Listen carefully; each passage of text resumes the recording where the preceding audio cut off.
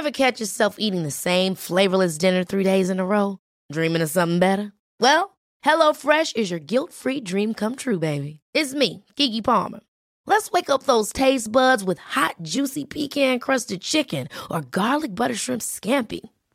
Hello Fresh. Stop dreaming of all the delicious possibilities and dig in at HelloFresh.com. Let's get this dinner party started. I'm Sandra, and I'm just the professional your small business was looking for. But you didn't hire me because you didn't use LinkedIn Jobs. LinkedIn has professionals you can't find anywhere else, including those who aren't actively looking for a new job, but might be open to the perfect role, like me. In a given month, over 70% of LinkedIn users don't visit other leading job sites. So if you're not looking on LinkedIn, you'll miss out on great candidates like Sandra. Start hiring professionals like a professional. Post your free job on linkedin.com/people today.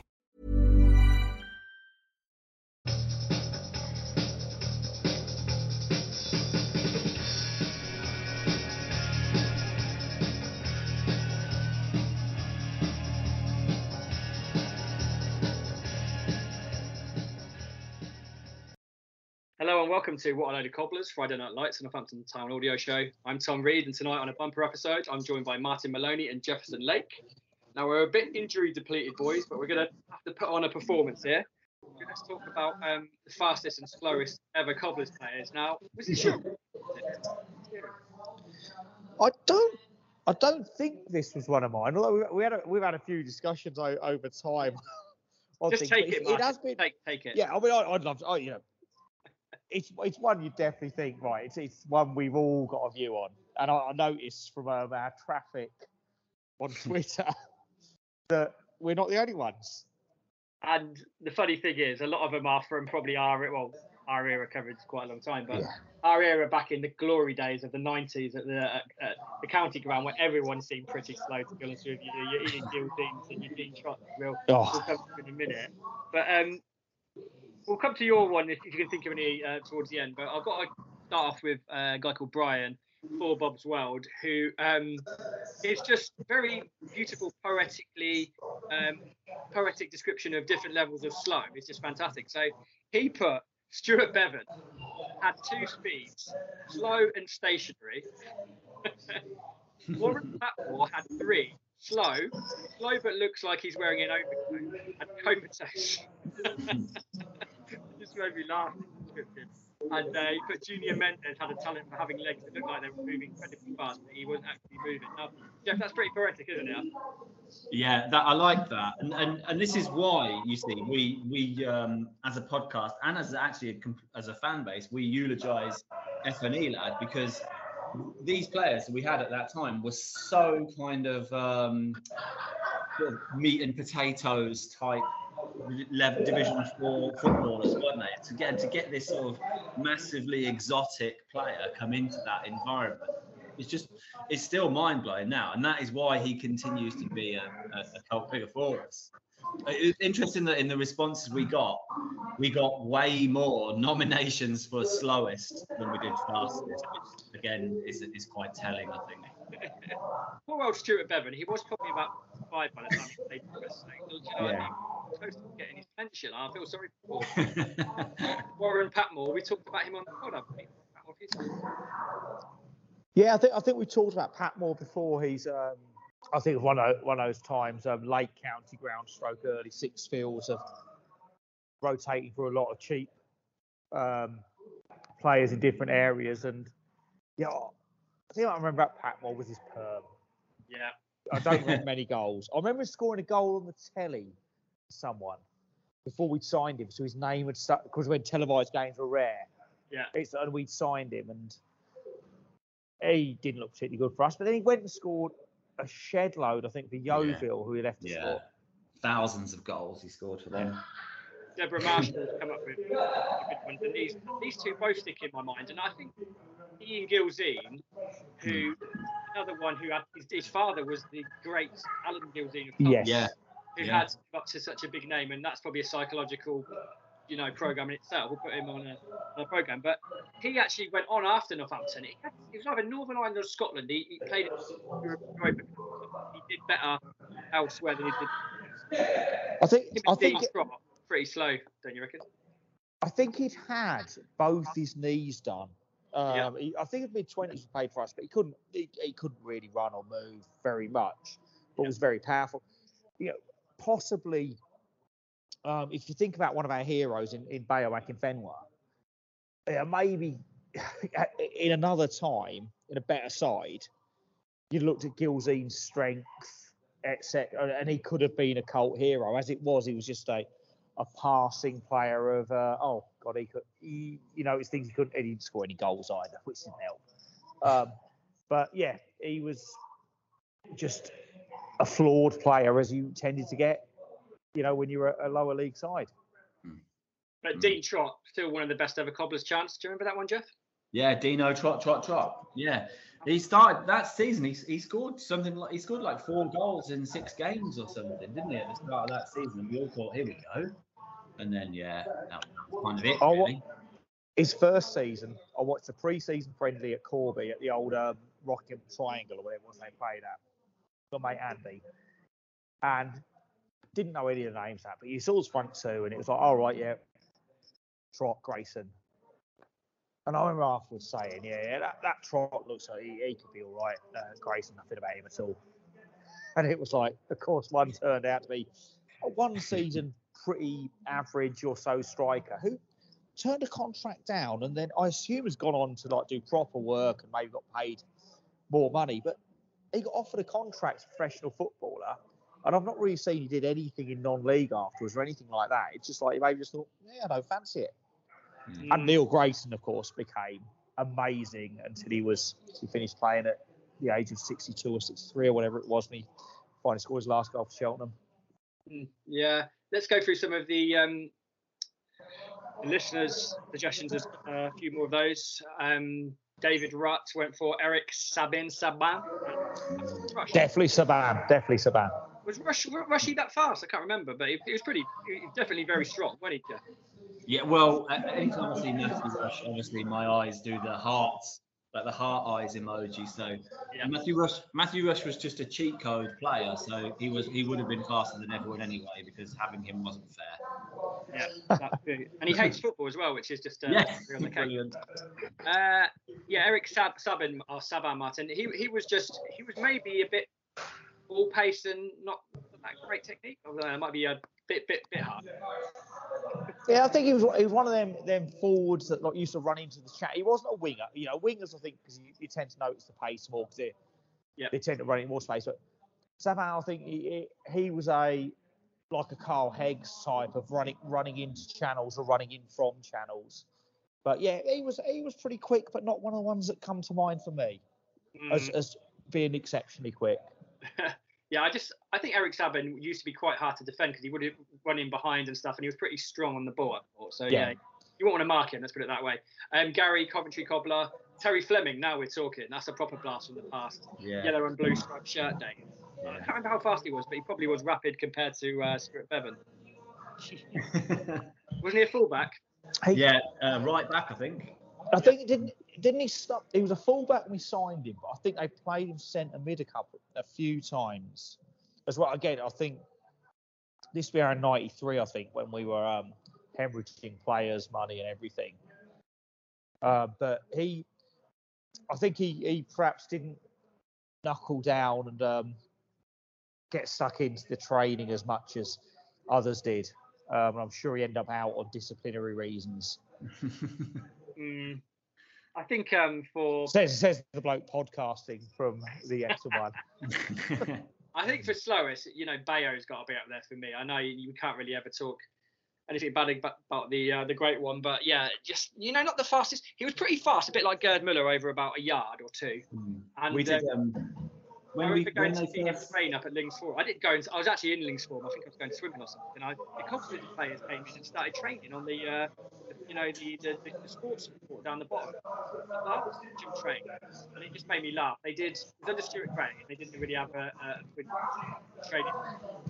They played basketball for about 20 minutes, and in half an hour of five-a-side, and they left. And I was like, what I like that. And but all Bayo did was stand with his back to goal, the ball came to him, turn and finished, and he scored about 5 times as many goals as anyone else, but he didn't move. No, I was just going to say when they first signed him, it was his first game was at Gillingham. Well, he was an unused sub at Gillingham, and it was the day Daniel Jones scored a free kick for a 1-0 win. And they after the game, the unused subs used to do sort of some running and stuff. And they were just doing like, I can just envision it. You can see where this is going, can't you? And they were just doing like sprints, like 10 or 20-yard sprints, like cone to cone, back and forwards. And they'd done sort of like what there and back once probably. And Akinfenwa was like halfway, like was a whole length behind the other players. And Jeff Doyle sort of he turned to me like with wide eyes and like looking at it, and he said, "What the bloody hell have they signed here?" And it's famous last words, of course, because he was excellent. But yeah, not a runner, fair to say. He came on, I think, for his home debut as a sub as well. I remember him coming to the touchline, and I was thinking, it's pretty much the same as Jeff Doyle. What is, what's going on here? But within a couple of games, he probably scored, and then we're like, oh yeah, we get this. But Bayo, doesn't matter how fast he was, he knew where the goal was. A lot of I'd love us to I mean, he's probably played more games for Wickham now. He's played for us, but in American sports, the bits where people go to the Hall of Fame and they wear the shirt or the cap of the team that you identify with a particular team. And so I remember Randy Johnson, who was a 6'10" pitcher for the Mariners and the Diamondbacks. He chose a Diamondbacks hat when he was inducted to the Hall of Fame, which is right. But as M's fans, we were like, wish he chose us. I'd love to think when Bayo's inducted to the Hall of Fame, he would wear a cobbler's cap, or in the way they do in the NFL, you sign for that club as you retire. So you played for a club for ages, you've gone somewhere else.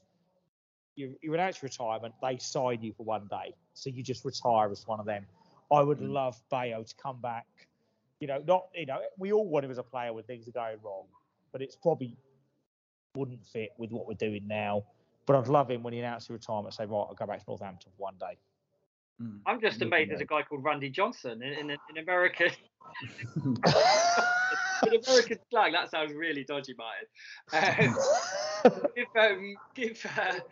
Give Bayo the freedom of the town. We'll definitely turn up for that one. Let's quickly go through a few. I dare say Bayo would take the freedom of the town when you gave it or not. He would.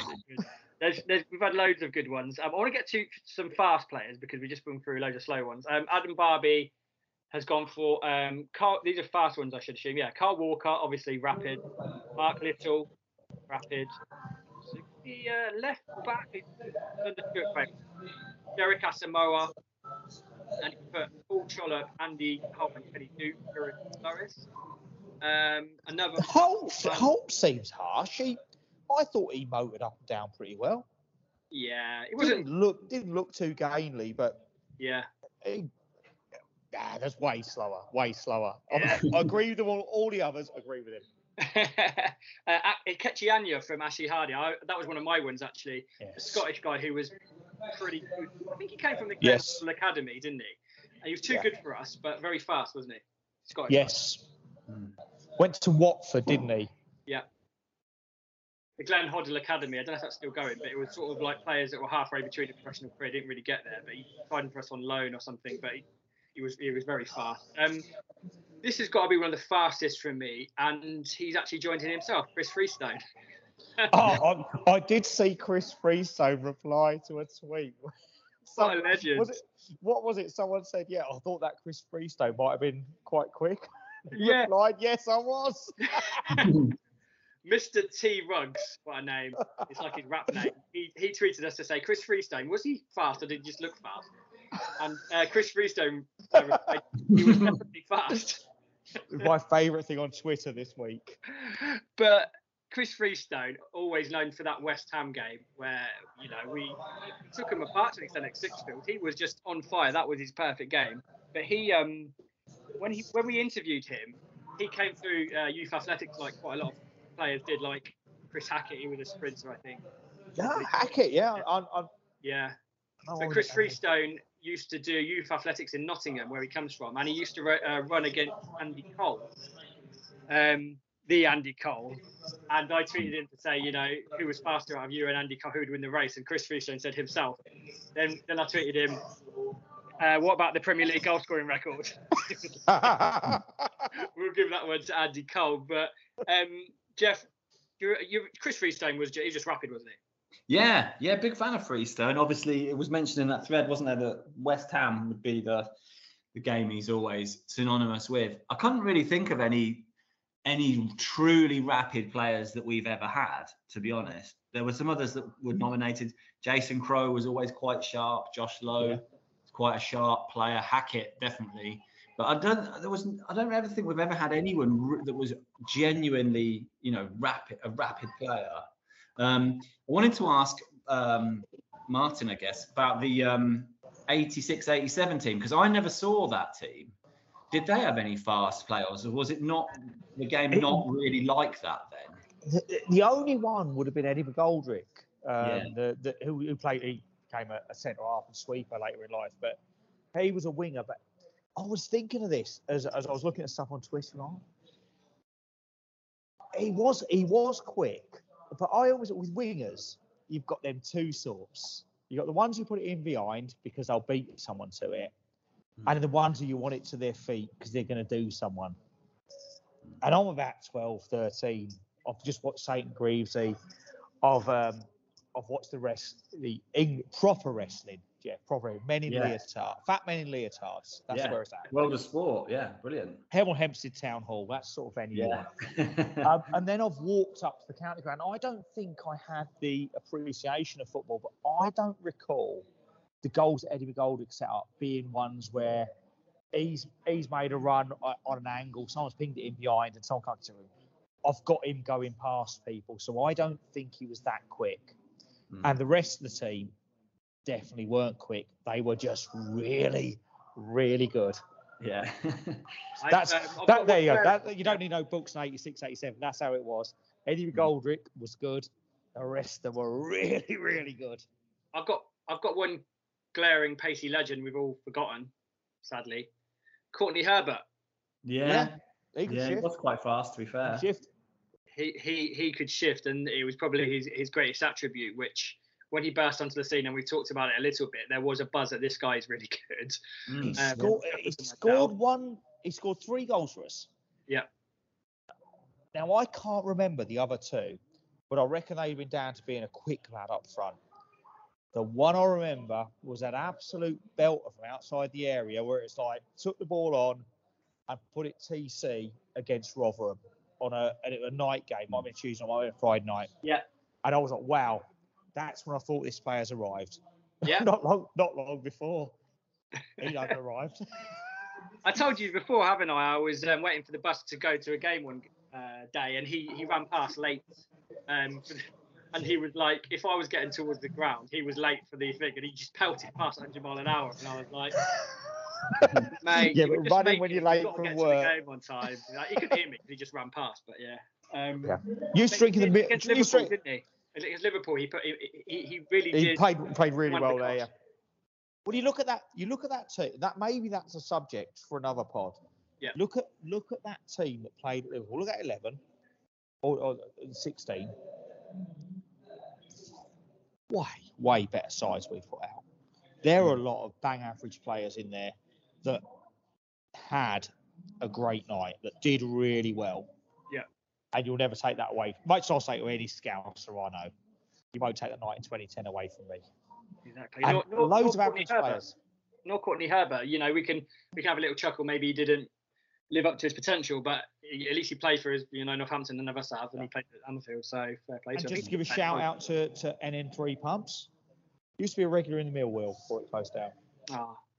R.I.P. the Mill Wheel, we miss you. Right then, let's move on to our weekly Cobblers catch-up.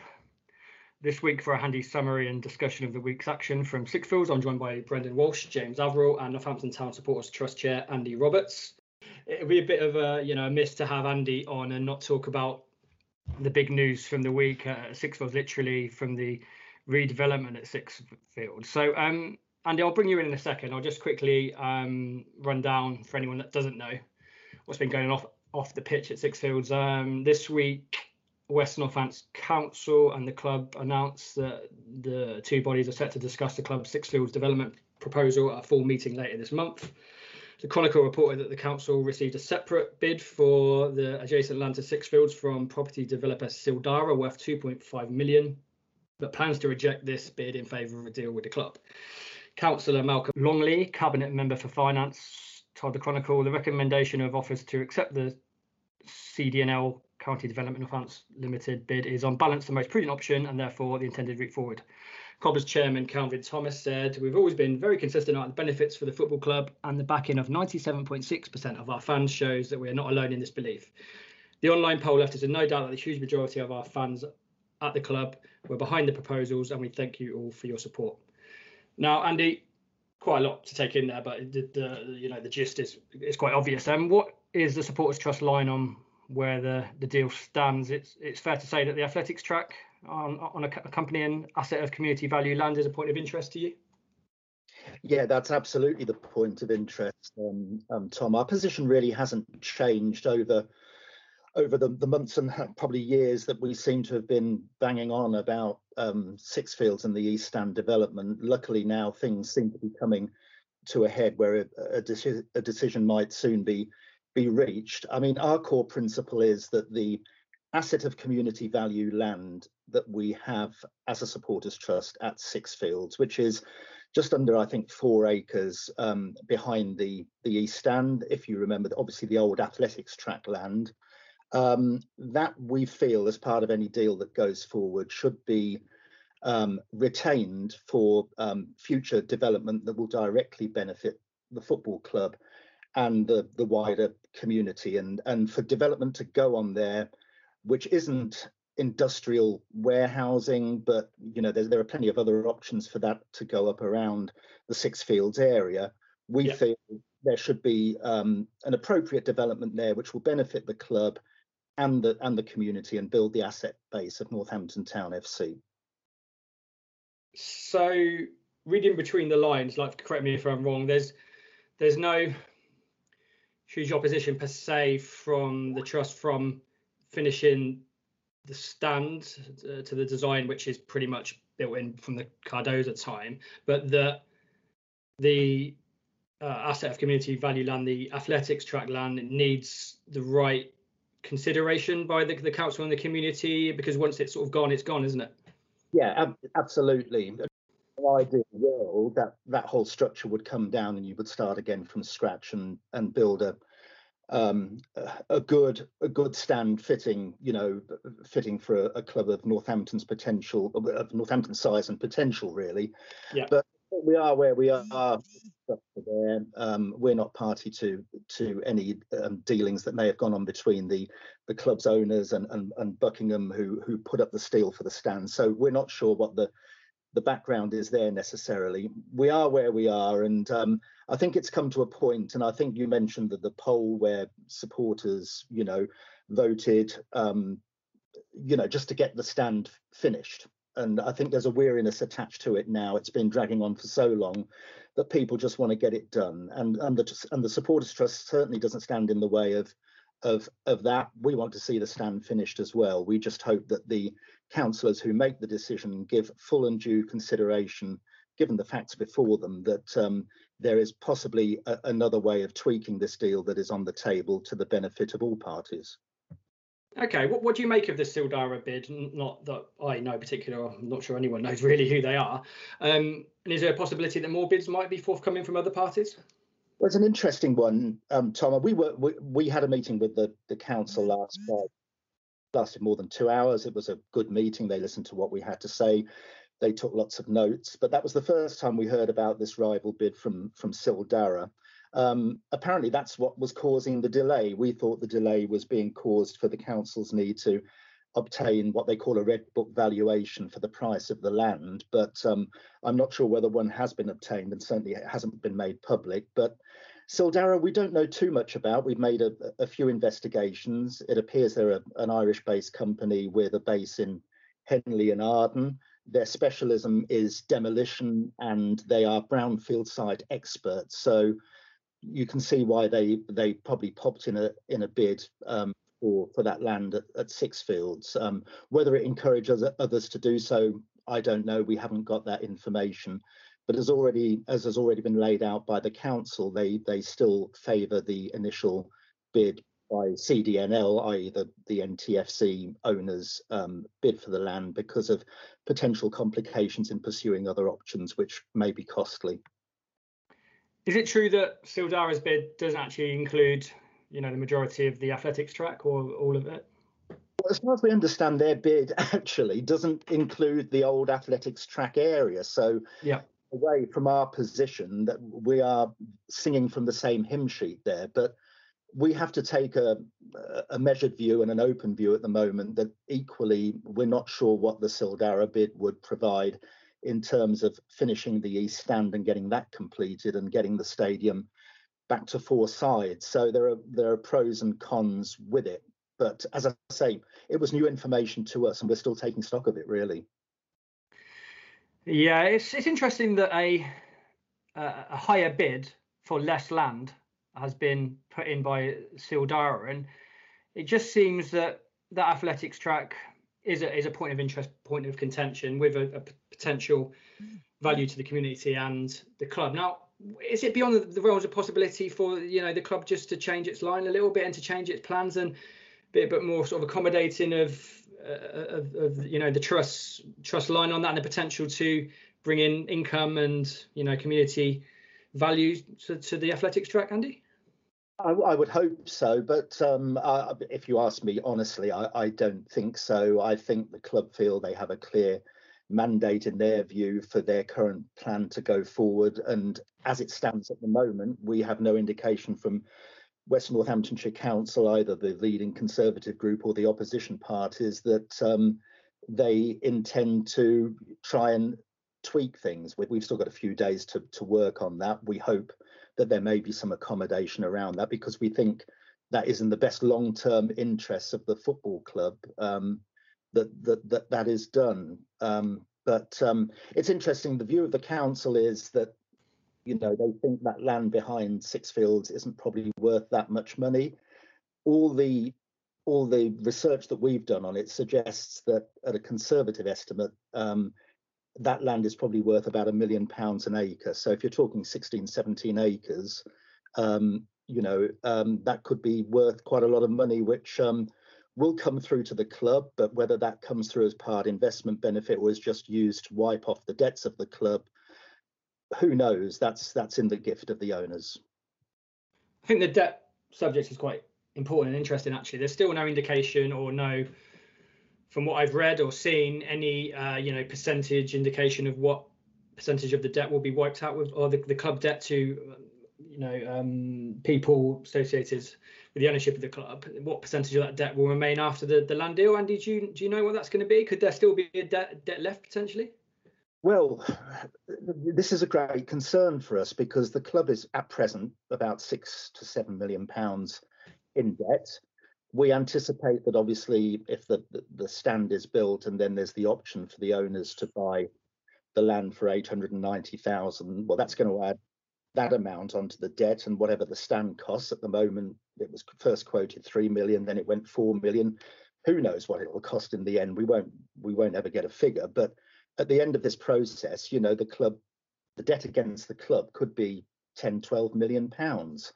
And so we would assume that any profit that comes off the land will be used by the owners to have that debt repaid. And many people say, well, that's a good thing, that's taking debt off the club, and there's a point to be made there. But we would rather there was a better balance struck between debt repayment and putting the club on a footing which hopefully would make it more sustainable year on year going forward. Of course, we don't really know what debt will be left, if any, afterwards. It's something probably the club do need to clear up at some point. Hopefully, you want to see a club pretty much debt-free, don't you, if a land deal of that size is going through. James, let's bring you in here. Used to be on the board of the trust, if I'm not wrong, and not anymore. Yeah. It just seems important that we have a civilized and open conversation about it. I've read certain phrases, shall we say, that from the chairman. He mentions agenda about people that are questioning the deal and stuff. I think it's important, James. Would you not agree that, given the history of the club, that we can just have an open debate and discuss all sides of it rather than just one side against the other? Do you know what I mean? Yeah, absolutely. I was, heavily involved on the board of the Supporters Trust from early kind of 2010s till I left in about was it 2018, Andy? Was it? I think when I decided it was time for me to kind of leave, and obviously been following it very closely. Yeah, it is important that we have a grown up discussion about this. I think obviously the discussions have been going on far longer than anyone would have wanted. I suppose, reading, it's interesting that it's come down to the ACV actually now. That's kind of almost the final sticking point. I've seen a few people try and say that the trust only went for the ACV almost to act as like a block to the deal, which, is just absolute nonsense. I was on the board of the Supporters Trust when we first applied for the ACV. The ACV was first mooted long before Kelvin was ever in the picture. Yeah. There was actually a delay in the Borough Council receiving the ACV bid. So I think the first bid was someone found it on the Hotel End actually was received, I think, only kind of like a few weeks after Kelvin had taken control of the club in about November 2016. It had actually been in discussion for about a year before that. And the whole reason for going, it was basically to protect the land. That was a very uncertain time. I completely think it was the right decision to do, and I would stand by that. It's interesting that it's now come down to this situation now. Yeah. And I was just kind of wondering what the kind of strategic view is, Andy, from a trust point of view, about how you try to convince people that you're not actually just being a pain in the arse here, so to speak. You're actually doing this for the benefit of the long term. And I'm just wondering kind of how you're going to try and convince people ahead of kind of, what it seems like it's going to, a chess game's already kind of being planned ahead of us for the next few months, and you can kind of almost see where it's going. I just kind of wondered what your view on that was, really, Andy. Well, I think we will certainly keep an open mind regarding obviously our ACV registration and see what comes forward at the meetings in the next week or so, and how things shape up with the council. My view is quite simple, really. As I say, personally, and I'm sure I echo board members on the trust, we have no objection to businessmen taking a risk and wanting to be rewarded for that risk. We know West Northamptonshire Council have got to get best value for the council taxpayers and the town. All we want, and all we have ever wanted, is to ensure that the football club is looked after in any process that goes forward.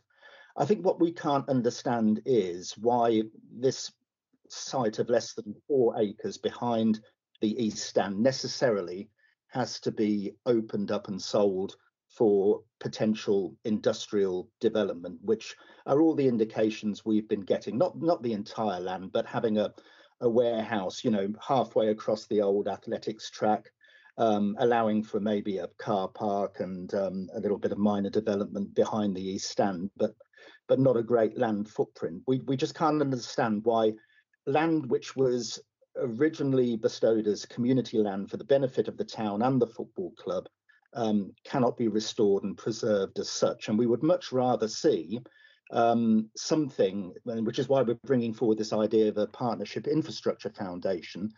We would much rather have the council, the club and fans sit together, say, look, this is land behind the football club which can be used for the football club's benefit, which is what it was designated for historically, and what can we better put on there, whether it's a fan zone and the new Hotel End project that we've talked about, or a conference centre, or a hotel, or a training complex, or a social club, an expanded club shop. There are lots of things which are open for discussion, and we would like to have discussions, and we would like to see something on there that benefits the football club and gives it revenue benefit going forward. It's interesting, isn't it? Because Kelvin says that he doesn't consider that was for community use, and that it did used to be the athletics track, but has been out of use for the last few years. So I'm guessing that's something that the trust are disputing, basically. Well, as I say, it was community land from the time the stadium was built in 1994, and then of course, leases got switched around, basically, to accommodate the Cardoza project, which obviously is still a running sore, and yes, so the land hasn't been used for community use recently. The athletics track was switched over to Moulton and is over there now, but it still doesn't get past the point that land there behind the East Stand, if you're building or completing an East Stand, hopefully should have good ancillary facilities to go with it, and needs the scope of the land to develop that, in our opinion. And that's what we would rather see, rather than the land be sold off to a private developer for industrial warehousing, which just puts another logistics shed halfway across that land. I just interject quickly. Obviously we still don't know for sure what's going to be built across the athletics track, so I just need to make that point, but that's some more detail that needs to come out. For me, you can split hairs as much as you want about the athletics track being for community use. It was built at Sixfields Community Stadium, paid for by the sale of a municipal bus company. It was a community athletics track for the people of Northampton, so there's two sides to that, and the one that says it's a community asset is pretty strong. I've got concerns about the stand, and I'm probably a bit different in that I have got huge concerns of what the stand's going to be like. The council have mentioned a paltry 300 seats as an improvement in inverted commas. A lot of the fans are completely disillusioned, but sometimes apathy is a bit of a dodgy thing, isn't it? I think that when you look at clubs like Peterborough, Luton, Oxford, Coventry, even Forest Green, these are clubs that if you spoke to any self-respecting Northampton fan, they would say that we're on a level land. But when you look at their plans for their stadia and their facilities, it dwarfs our 300 seats and our boxes and our car park. And we do need to take a look a few years down the line, and where Northampton are going to be in line with these clubs that we've always considered competitive. So that's one of my big worries throughout. And that's something that the trust, Steve, Andy, needs to be, sort of thoughtful of, is the growth of the football club. Absolutely, for all the reasons you mentioned. We need to be a progressive, glass half full type of club, which I don't think we have been.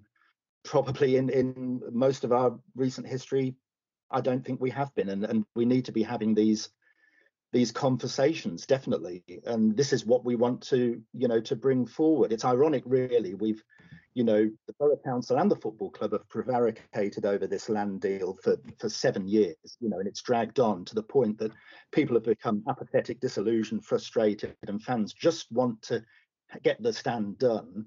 And then all of a sudden now we're presented with what looks to be a bit of a fire sale on behalf of the council, and I think squandering a very good opportunity to take stock, not just of the East Stand, but of the bigger infrastructure picture at Sixfields, and have that conversation. And if that is allowed to happen, that will be a great shame, and I think could be very challenging for the club in the future. We'll wrap up now, and thanks for your input, Andy. It's important to have a reasonable conversation, like I said, and I think to an extent the pandemic has prevented that, because in the past you probably would have had a public meeting where people could, talk about their feelings about it and their thoughts, and maybe a bit more information has come out. There's been nothing like that particularly, so there's still some information, in my opinion, that needs to be out there for people to make an informed decision. Brendan, we'll give you the last word. We always say you're the optimistic cobbler. Is it this a theme, a subject that you've looked into, or are you more concentrating on what's going on the pitch? No, I mean I try to keep up to date with it. I think just as any fan would. I think I put something out on Twitter recently as well to kind of gauge something myself. There's a large part of the fan base, so it's almost like split in two, which is kind of pre-Wilder and post-Wilder. And like I'm only 29, so I only started going regularly and had a season ticket after that season with Wilder, when a lot of the problems with Cardoza were cleaning up. So I think you'll find like a lot of the fan base is split down the middle of like almost like inheriting this baggage with and that's probably why they kind of want to just get it done. They don't really care about the plans. And I also think the average football fan, like, just doesn't understand or grow up. Like even myself, like I work in a business where we go into a room and you come out of it with the situation resolved. The fact that this was carried on for so long, of course I understand why, and there's so much red tape and political red tape in the way and stuff like that. But it's so frustrating, and like you said, it draws apathy from people that it's like, we'll just get it over and done with it. That's such a natural reaction. I like to think that they've thought of it with, I can put my marketing head on and I can see why having boxes allows for a bigger scope to bring money into the club, right? And not just in terms of extra seats that you might not fill if you're in League Two and it's not going well on the pitch. I can see why boxes and the commercial opportunities there are really good. I also really like why that they've spared a thought for disabled fans as well, because we've got some great community outreach and disabled football programs at Northampton compared to a lot of other league clubs, and they've been like wheeled in front of the North Stand for the last couple of years. So I think all of that stuff is amazing, but I do have to agree that I just think there's such massive potential for like what is at the moment a waste site out the back of the ground. And I don't know if these plans make the most of it. I think the stand's okay. I just would love to see like more thought, exactly, to Andy's point. Thank you to Andy for joining us, James and Brendan for your input. And this will run on for a while. We'll probably be talking about it soon, but thanks a lot, guys. Speak to you soon. Cheers. Let's move on to Saturday's game at Sixfield v Colchester United. We're delighted to be joined by Jonathan Waldron, sports writer for Newsquest, who's followed Colchester United for his sins for the last 15 season, doing the match reporting. How are you doing, Jonathan? You okay? Yeah, very well. Thanks for asking me on. Good stuff. I should say we've also got Brendan Walsh joining us. He's been boning up on Col U to an extent. Jonathan, how would you sum up Colchester's recent form? It's at odds with the league table, I guess. It is, and one of the reasons for that is that they've changed their manager over recent weeks. Hayden Mullins has gone, and Wayne Brown is now in interim charge of the team alongside Joe Dunn, who's a former Colchester manager, and Dave Hussey, who's come up from the academy. And they've had 6 games in charge so far, lost 1 of them, and had a couple of decent away wins in that time as well against Leyton Orient and Salford City. So considering Colchester had gone a long time without a win, I think it was 7 or 8 games, and had lost 5 in a row prior to Wayne taking over, the form has actually been a lot better over the last few weeks. They had a bit of a setback against Mansfield when they lost 2-1 last Tuesday night, and the result against Carlisle United at home on Saturday was disappointing, a 2-2 draw when they were 2-1 up with a few minutes to go. But generally speaking, I think there's a bit more optimism now than there was certainly a few weeks ago. How do you assess the feeling around the place? Is relegation a real fear, or is there sort of feeling that Colchester will get themselves out of it somehow? I think at this stage it is still a serious fear, really. They're only sort of 5 points above the relegation zone going into Saturday's game, and they're looking sort of over their shoulders quite nervously at the likes of Oldham picking up points at the moment. What they have got is quite a few home games in their favour. We had quite a few postponements over sort of late last year and over the Christmas period. So after the Northampton game, they've actually got 4 home games in a row coming up, and one of them is against Oldham. So there's some big games coming up for them, but there is still that worry that they might get dragged back into the mire, as it were. With 5 points as a cushion, it's not too bad, but all it takes is them to sort of lose on Saturday and other teams below them to win. And of course, then you find yourself just above the relegation zone, and teams below them within a win of sort of going above them. So, there is a worry, I think, among the fans, and you would say probably privately at the club that, that the form has to turn around sort of very quickly, really, in order for them to sort of pull away. But having said that, as I said, there have been positives over the last few weeks, and the kind of form and the performances that they've been showing recently suggest that they are capable of getting out of trouble and moving up the table. Would you say quality-wise, Colchester are relegation candidates? Seem to have a bit of individual quality in there. It seems a surprise, not a surprise considering recent seasons, but just that maybe form has the potential to keep improving. Yeah, absolutely. I think there's many people have actually said that. So looking at the squad, and you do hear a lot about sort of teams struggling towards the bottom of the table. You think, well, you shouldn't be down there. You're too good to go down and that kind of thing. And I think you're right. I mean, that if you look at the squad that they've got and the recruitment that they had in the summertime and also in January, they have got a lot of quality in that squad, lots of experience, which over recent seasons before this one, you could probably level at Colchester and saying that the squad was too young and therefore you have lots of inconsistency, inexperience, and therefore mistakes. This season it's different. Colchester have recruited lots of experienced players, many of them from Ipswich Town up the road.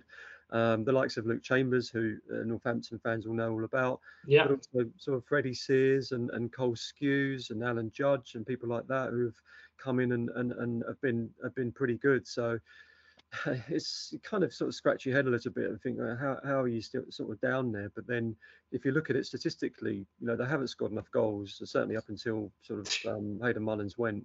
Goals were a real problem for them, and that's something that has improved slightly under Wayne. And they've certainly scored in every single game that he's been in charge of so far. The flip side of it, certainly Saturday, was that defensively, they let in a couple of really soft goals, and it's often a way with teams that are struggling down there that if you're sort of doing badly in one area, then sometimes it can kind of affect the other area of the pitch as well, and that's what's happened a bit. But certainly you're right. I mean, there's a lot of quality in that squad. They should have enough to get out of the problems they're in, and they have recruited very heavily in the January transfer window. I think there's 10 new signings last month, so incredible amount of investment there, and the majority of them are playing. So you'd think that eventually that will click and they'll be able to get some results in a consistent run of form, hopefully. The lack of goals made me chuckle because Northampton aren't the highest scorers from open play. We do score a few from set pieces, but might be a low scoring game on Saturday. Brendan, you're a fan generally of football, League Two, keep your ear to the ground. What do you make of Colu, and does it sort of resonate with what Jonathan said? Yeah, I think John hit the nail on the head, really. I noticed, obviously, they had a very busy January. My only thing when I was looking at the squad, where they are, is it was very, very aging. I don't know why, Freddie Sears always is seared into my mind. I always remember his goal for West Ham. I think he only ever scored one. I was like, it just is etched in my memory. And I always find it mad that he's at Ipswich and how old he is. But I think he's 32, 33. A couple of the lads that have come in either in January or over the summer are, into their mid 30s. It feels like an experienced side, which you can say is a positive on one end. But then I'm also what new young blood is there, pushing and everything. I don't know. You need a blend of it. We've got a good blend of it at Northampton, and that's the only thing I thought looking at Colchester's team. So yeah, I think if you go on the form table and if you go on what both teams are good at, then it's not going to be a classic on Saturday. I think Colchester struggled to score. We struggled to score from anything but set pieces, and we don't concede a lot. So I mean, the form book would say it's 1-0, but we've slipped up against teams near the bottom of the table recently. So who knows really on the day? But it hasn't got Barnstormer written on it from a distance, does it? I'm looking forward to it already. Jonathan, does that fit in with your rationale of things? It's an aging squad at Cole, you probably know more about the youth players coming through, so maybe not. Yeah, I mean, I think Brendan's right to the point where the majority of the players in the starting lineup are of a certain age and above, but there are some good young players in that team as well. I think Brendan Weiradu, who's a standout player for them, central midfielder, signed from Charlton Athletic. I think he's sort of 20, 21 years old, and certainly one for the future, and one that was linked with Nottingham Forest and a couple of other championship clubs in the window, stayed at Colchester and has been a regular for them. He's a very talented player in midfield. And Junior Chimedo, the right back, is only 18 years old and another one with potential. And they've got a couple of others as well. Noah Chilvers, who was the player of the year last season, came through the academy, a very talented young midfielder who's actually injured at the moment, but probably would be in the starting lineup if he were fit. And a young lad at left back on loan from Ipswich Town, who's only sort of early 20s, Miles Kenlock. So that there is There is a little sprinkling of youth in that team, but you are right in saying that the majority of the players in the team are experienced professionals at the moment. And it's funny, really, with Colchester, because they've been criticised over the years for having too many young players, and that you don't win anything with kids and all that sort of thing. But they kind of just went from one extreme to the other in the summer, and almost sort of completely ditched that philosophy in the sense of sort of fielding a majority of young players in the team, and went the other way and signed a load of experienced players. And so far it hasn't really worked for them. But as I say, I think they're looking for that blend, and I'd imagine that will come in the next few games, the way that things have been progressing over the last few weeks, certainly. I've been speaking to a couple of amateur talent scouts around League Two, and I've been told to look out for Aurora Edwards and Tyreek Wright. Does that sound good? Yeah, I mean, these two guys are new to the scene for Colchester. They both came in on loan sort of very late in the window last month, so we haven't seen too much of them yet. But what I have seen of them, and they're exciting players, especially Aurora Edwards. I mean, he started last Saturday's game against Carlisle. He's on loan from Bristol City, left-sided sort of winger. And he really impressed me. I mean, he's a very skillful player, and he's also got a lot of pace, very, very fast. He's one that, really can be a match winner potentially for Colchester. Still a bit raw and still very young and learning the game, but one for the future. And also Tyreek Wright, on loan from Aston Villa, scored his first goal for Colchester last Saturday against Carlisle. Came off the bench to score that goal, so is in the running for a start on Saturday against Northampton. So, yeah, absolutely. I wouldn't imagine both of them will start in the same team, but certainly one of them will, I'd imagine. So, there's two names to look out for, whether starting or coming off the bench. Okay, and they're wide players, aren't they? Both wide players, yeah. Sure. We do a feature on Warlock Twitter. We just do a match prediction and first goal scorer and stuff like that. Could you give us a heads up for who you would consider the most likely to score the first goal for Collier if that happens? Yeah, I mean, it has to be Freddie Sears, really, because Freddie is up there with some of League Two's top scorers. He scored the winner in Colchester's win at Leyton Orient a few weeks ago, and his all-round game is excellent, and he seems to enjoy playing away from home in particular. So I would say if you're looking at any Colchester player to score on Saturday, then Freddie certainly is the most likely. Okay, we'll make a mental note of that for our predictions. There seems to be a bit of, how would you call it, tetchiness between a certain portion of the fans and the club chairman, and a little bit of a run-in where the chairman was heard to utter, "I don't want to sell the club, it's my club, not your club," which, in fairness to the chairman, does have the potential to rub certain people up the wrong way. Is that sort of calmed down now? Is that still simmering? What's going on? I think simmering is the right word there. There was a lot of unhappiness and a lot of tension when that video clip sort of manifested itself on social media, and you can understand why. It wasn't just Colchester United fans that picked up on it. It was fans generally across the country, actually. Because as a fan, we're all kind of in the same boat, right?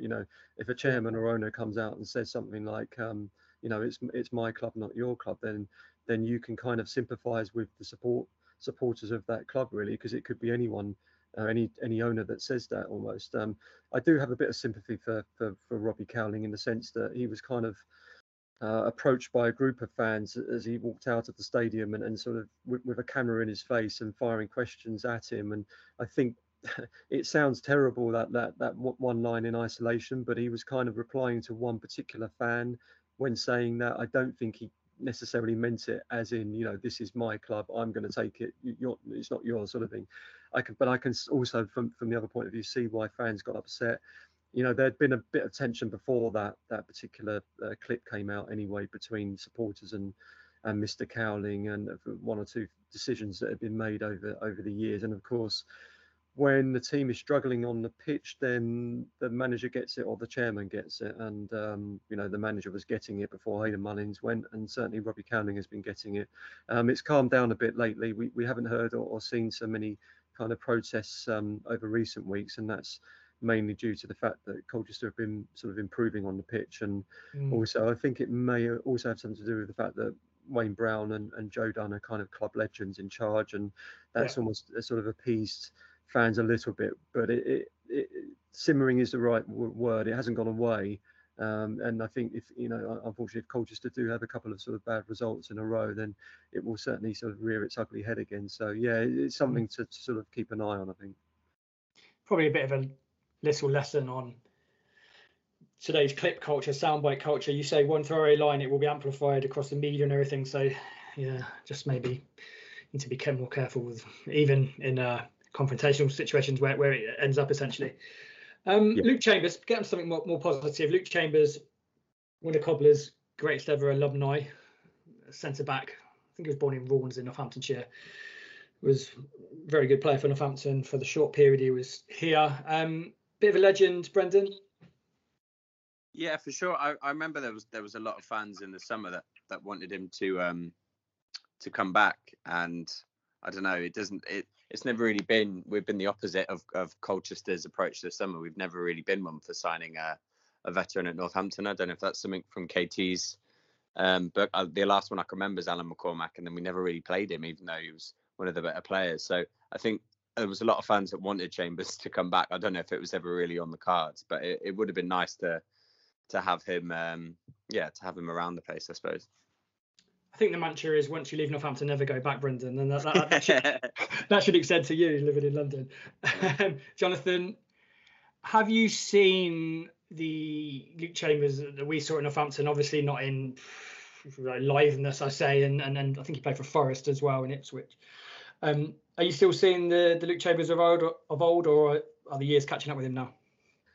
I think Luke has actually improved as the season has gone on. I think at first it took a little bit of time to settle, and that sounds strange for such an experienced player who's played so many games, but I don't think we saw the best of Luke Chambers in the opening few months of the season, and whether that was down to Colchester United's form in general or not, I don't know, but certainly the last few months he's really come into his own and has been the dominant player in defence, really, central defence for Colchester United, and we're seeing some of the evidence as to why he's had such a fantastic career, really. And he's stepped in as captain a few times for Colchester while Tommy Smith's been away with New Zealand, and has really led the team brilliantly, and scored a couple of goals here and there as well for the team. And you can just see he oozes class, really, when he's on the boards. It's just positionally very, very good, and a great player as well to have in the dressing room and around the younger players that are learning.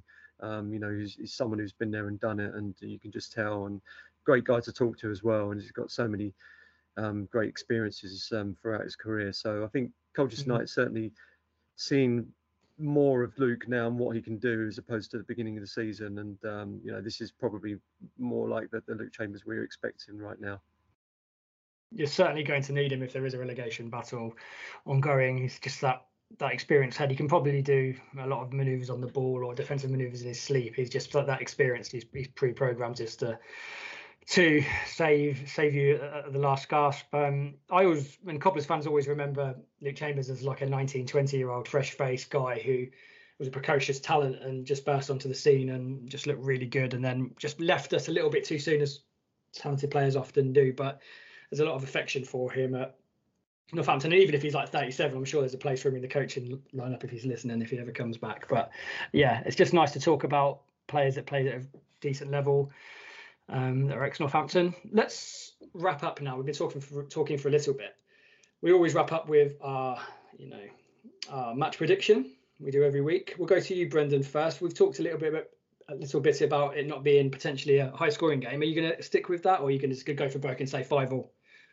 Yeah, I'm gonna play the odds here, and the last couple of weeks I've said 1-0 to the other team, and then it's gone 1-0 our way. So I'm gonna stick with that. Actually, maybe it's good luck. Then you look at games like Barrow and Crawley and stuff recently, where if we struggle to break down a low block and they nick something, then that's not inconceivable for us. So yeah, I'm gonna go 1-0 Colchester.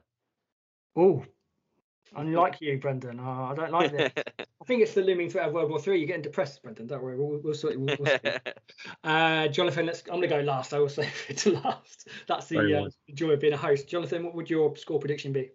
Yeah, I mean, I'd like to be as optimistic as Brendan from a Colchester point of view and say a 1-0 win as well. But I mean, in fairness to Colchester, you know, they've had a couple of really good away wins recently against Leyton Orient and Salford City without conceding. And actually, as I said earlier, I think, you know, they do look a bit more comfortable away from home in some respects, you know, sort of soaking up pressure if they need to, but really good on the counter attack. And we mentioned the pace there, the likes of Edwards, people like that, Corey Andrews. So, but I have to also take into account, obviously, Northampton's form and how well Northampton are doing this season. So I'm going to have to sit on the fence, I'm afraid. I'm going to go for a 1-1 draw. Sounds reasonable. I was going to go for a 1-1 draw too. I'm just thinking I'm going to throw caution to the wind. It's important to know that Sean McWilliams, our talismanic Kings Heath local central midfielder, Rottweiler of a player, is going to be suspended. Concern me a little bit. Getting overloaded in midfield. Depends what tactics Cole you go with, but I'm just going to throw caution to the wind and go 2-2. You know, everything is suggesting a 0-0 draw, but you never know. Sometimes the two teams are going to go hammer and tongs. Maybe the odd defensive mistake here and there, hole in the midfield. I'm going to go 2-2, and we can perhaps meet up or chat afterwards and chew the fat on it. But thanks a lot. Thanks for Jonathan for joining us, and hopefully it's an entertaining game. 2:00 kickoff for everyone that forgets that. But thanks a lot, guys. Cheers. Cheers, guys. Bye-bye. Now, as a sobering but hopeful aside, myself, Jeff and Martin are joined by Adrian Barnett in Australia to talk about the late Martin Aldridge, who played for Northampton Town between 1993 and 1995. Aldridge will forever be remembered for scoring the first ever goal at Sixfields v Barnet and that somersault celebration, which sticks in the mind. Martin Aldridge sadly passed in 2000 after a car accident, but we're going to talk to Adrian about the good times growing up with him in Daventry. For me, Martin Aldridge and other young players like Mickey Bell were bright sparks in dark days at the Cobblers, where the youth team used to handle a lot of the pressure. Adrian, was Martin always a good player as a youngster? Yeah, certainly. Well, the thing I always remember is that he played in the year above. So he played with me and his brother, you know. So if a player, obviously because he wasn't getting challenged down at the age level he was actually at. So, yeah, I think, you know, if a player can do that, I don't remember anybody else doing that. And, yeah, I mean, I certainly remember him. I certainly remember his strength. And I remember playing five-a-side with him, and he just kept running around and was always on the ball. And, you know, just stood out as being definitely the best. I mean, I was a bit surprised when he made it. I mean, it's a surprise when anybody makes it, isn't it? Yeah. But, you know, it was wonderful when he did, like, you know, a local lad. And he started out, I mean, we started out at Drayton Grange. He did go on to then play for Braunston. So, yeah, Drayton Grange was a new club because it was a new estate that we all lived on. And I'm pretty sure I was the only professional player to ever come out of that club. So that was all very nice for us in Daventry too. What was it like growing up in Daventry in those days? I grew up in the Eastern Districts of Northampton, and so did Martin. And where did you grow up, Jeff? Was it in Dustin? Yeah, we lived in Daventry until I was about 5, and then we moved to a new building in Dustin. Yeah. But Northampton, in a sort of a strange way, was quite a good place to grow up for a lot of kids, you know, in the 80s and, you know, 70s and 80s or whatever, because even, you know, outlying estates and, you know, places, it was just, football was all we really had to do. Was it the same in Daventry for you, Adrian, that, you know, there wasn't much else to do than to kick a ball around, was there? It was great. So the Grange estate where we grew up was a new estate. It was actually built by Birmingham Council as an overspill. So it was all full of Brummies, full of Villa fans. But it was actually quite well designed. It was a modern estate back then. I'm not sure how it's fared now. But yeah, there were loads of green spaces. And of course, on those green spaces, kids playing football until, you know, you couldn't see the ball anymore. So yeah, that's where we learned to play. And then, you know, my dad and a couple of other guys there started a football club, Drayton Grange, which is still going. We had a pitch that, you know, made Yeoville's pitch look flat. So it was a challenging place to learn to play. But yeah, that's where we all started. Sadly, my skills never matched that of Martin's. But yeah, you know, these mass games of football with like 40 a side. It was a good place to grow up, really. Plenty of green space and quite safe. You know, I was thinking about it this morning. All the football pitches, you could all walk to them, you know, without crossing ridiculous major roads.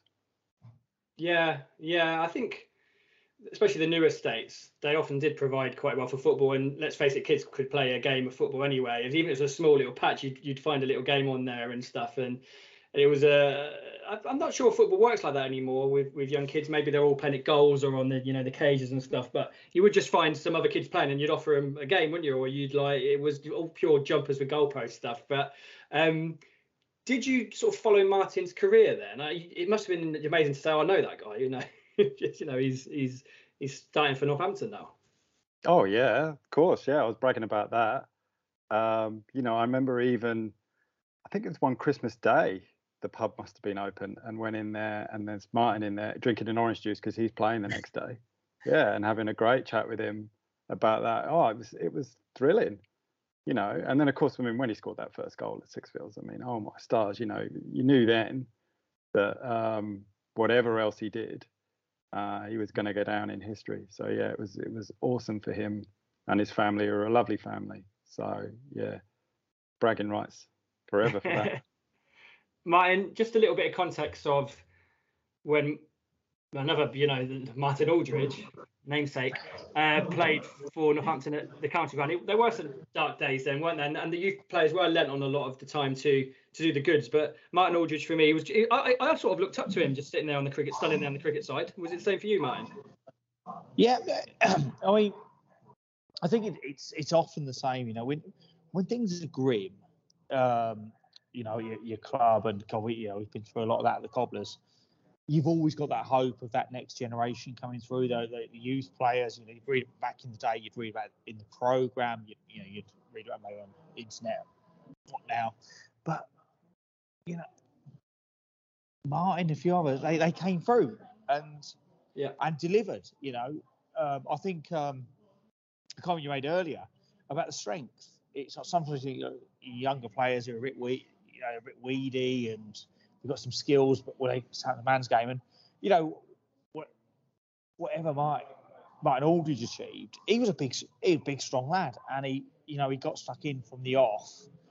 And I think fans, supporters empathised with that. It's you always want a player who's going to go out and give his all, and it gave the impression, being a local lad. I think there's a couple of times he got left out because I think him and Ian Atkins, that might have been Atkins at the time, I'm not sure. But even the manager would have a fallout, and he'd stand amongst the away fans, and that said an awful lot. It's a real quality guy, and not like any young man who lose their life. It's too short, but I think he left us with some great memories and went on and scored a good few goals at other clubs. Yeah, he did have a very good career elsewhere. We'll get onto that in a second. Jeff, were you there for that first game at Sixfields? Would you get one of those hallowed golden tickets for that game? I did, yeah. I was there in the North Stand, as was. There was hopes at that time that the North Stand would be the new Hotel End, and sadly was not. But yeah, it's like I guess for you, Adrian, because I always think like when a player comes through the youth system, there's always kind of a feeling of ownership with the fans. Like you're more invested in those players because the club has developed them, and a lot of the times they've come from the local area.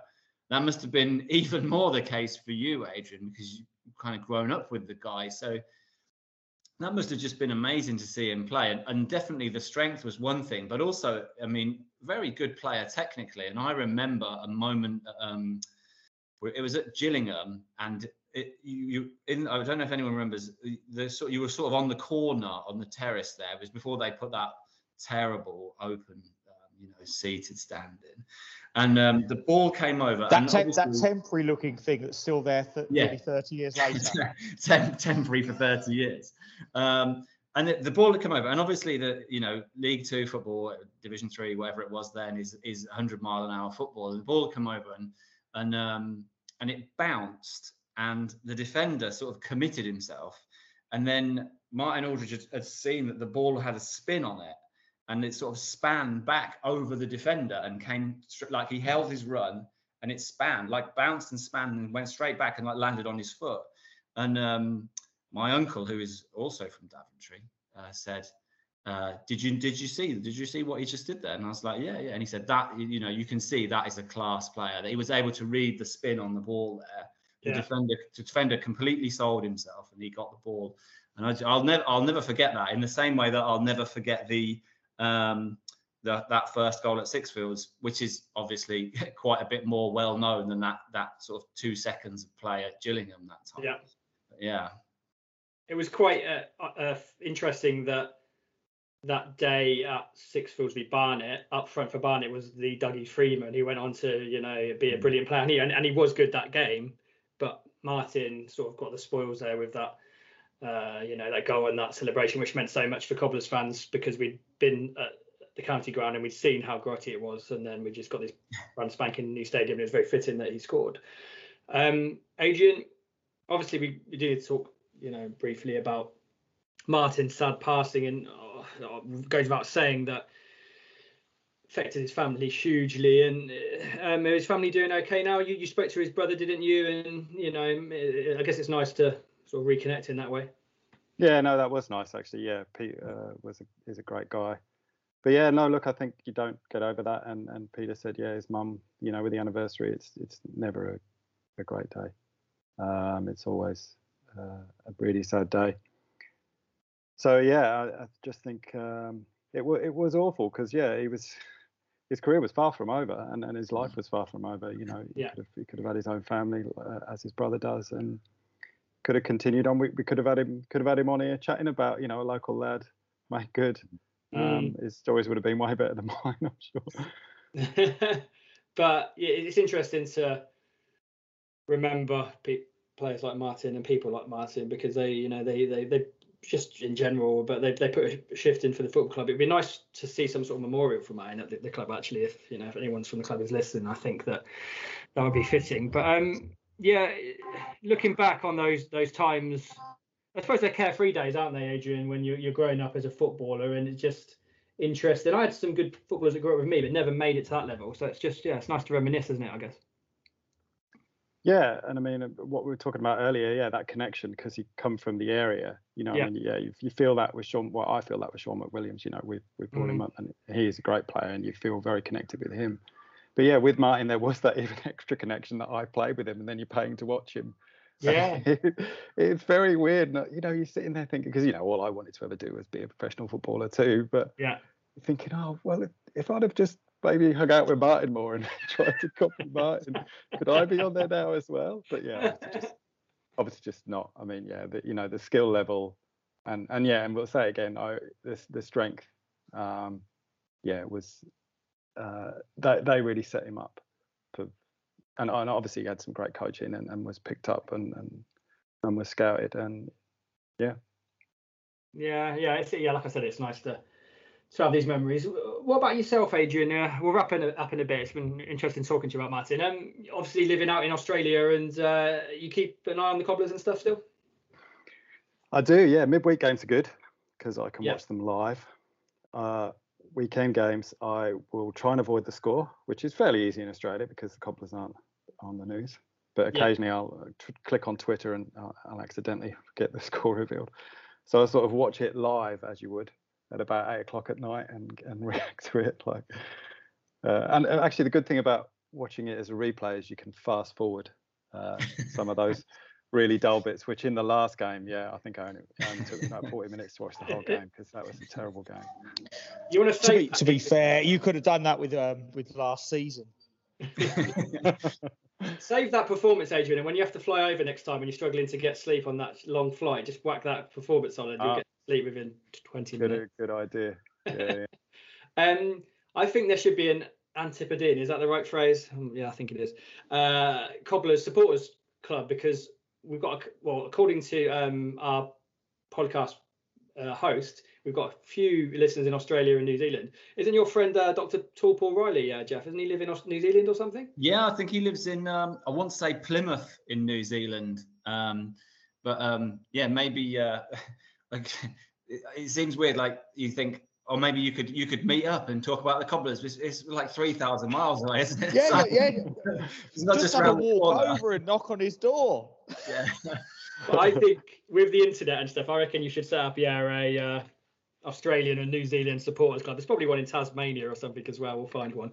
But yeah, we'll leave you with that. Before we wrap up, is there any sort of memories of Martin or sort of like stories or anything that you can remember off the top of your head that we could put in? Or do you think we've covered most of it, Adrian? The funniest one is when he broke his leg, and he wasn't, for some reason, they gave him a Zimmer frame rather than crutches. So we had to walk around on a Zimmer frame. And then it was at midnight mass, because we hung out, we were at church together. And he's fallen asleep, he's right in the front row, and he's fallen asleep like that on the Zimmer frame. He was only about 10 or 11 when it happened. But yeah, I really remember that. And I was chatting with his brother about it as well. And apparently his brother, Peter, was run over by the ambulance when the ambulance came. So yeah, it was a bit of a comedy of errors, the whole thing. So I've got Martin broke his leg, and then his brother got run over by the ambulance. Come on, yeah, the same ambulance. That's class. Yeah, I think it was actually the ambulance that dropped him off. He got dropped off by an ambulance because it was Christmas Eve. So I think they wanted to get him home for Christmas Eve. But it was a bad break. I think he had pins in his leg and was in bed for a long time. Right. So as someone who was brought someone who brought up like Catholic on the Eastern District, it was like midnight mass was boring on Sunday mornings. You do anything to get out of it. And I'm a confirmed atheist these days. But midnight mass, Christmas, oh my. Your mum would take you and you'd see some characters. And I can only imagine seeing a young lad in a Zimmer frame falling over would not have seemed out of place at the Sacred Heart on Western Fable. Is it the Pyramid Church, Martin? Yes, that's what it's more colloquially known as, yes. Amazing. The Pyramid Church of Western Fable. I just like what a very avant-garde building that is. Yeah, with the Egyptian branch of the Catholic Church. All right, yeah, sort of makes sense. We'll let Adrian shoot off. What time is it there, just out of interest again, Adrian? Just started the day, 6:20 here. So, fair play. Are you top up effort, mate. I feel sorry for you. I'm sorry we've made you do this. No, I've been up for more than an hour. Walked the dog at 5. It's bloody stupid here. It's like bright at 5 o'clock in the morning. So, and it's hot. So if you don't get out and do stuff now. Whereabouts in Australia is it, Adrian? Brisbane. So yeah, it's subtropical. So it's pretty hot. Damn you guys, you nice weather. It's 100 miles an hour of rain and sleet. So yeah, it's fairly tropical out here in NN3 at the moment. I mean, I'll probably go out and catch some rays before the sun goes down about 10. Well, no, I've seen the weather because a mate in Daventry, his wall's blown over. So yeah, he's been sharing me pictures of that. So yeah, I can see the difference. And before we let Adrian go, is there anything anyone want to say about Daventry or Martin or anything, or should we just do? I think it's all. I mean, we've mentioned that first goal at Sixfields, haven't we? And I think that's brilliant, isn't it? Because there's something that will never be able to be taken away from him. You know, there's been great players in the past that have been involved with promotions and captains of the team as well. But that's a unique achievement that he will have forever, and that I think that's really, really special, and obviously is never going to be repeated. And it's really nice that a local player and a player that came through the academy has the honour of that. I think that makes it really special. Yeah, well said, Jeff.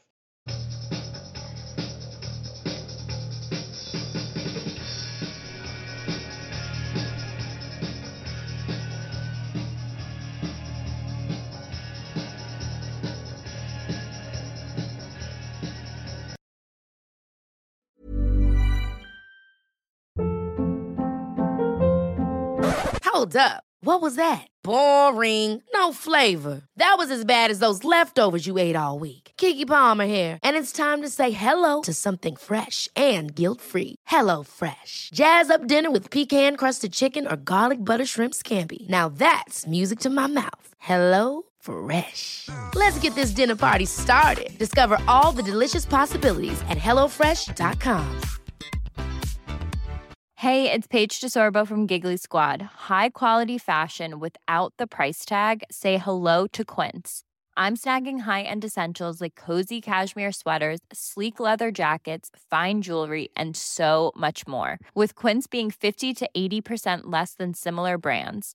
And they partner with factories that prioritize safe, ethical, and responsible manufacturing. I love that. Luxury quality within reach. Go to quince.com/style to get free shipping and 365-day returns on your next order. Quince.com/style. Imagine the softest sheets you've ever felt. Now imagine them getting even softer over time. That's what you'll feel with Boll & Branch's organic cotton sheets. In a recent customer survey, 96% replied that Boll & Branch sheets get softer with every wash. Start getting your best night's sleep in these sheets that get softer and softer for years to come. Try their sheets with a 30-night guarantee. Plus, get 15% off your first order at bollandbranch.com. Code BUTTERY. Exclusions apply. See site for details.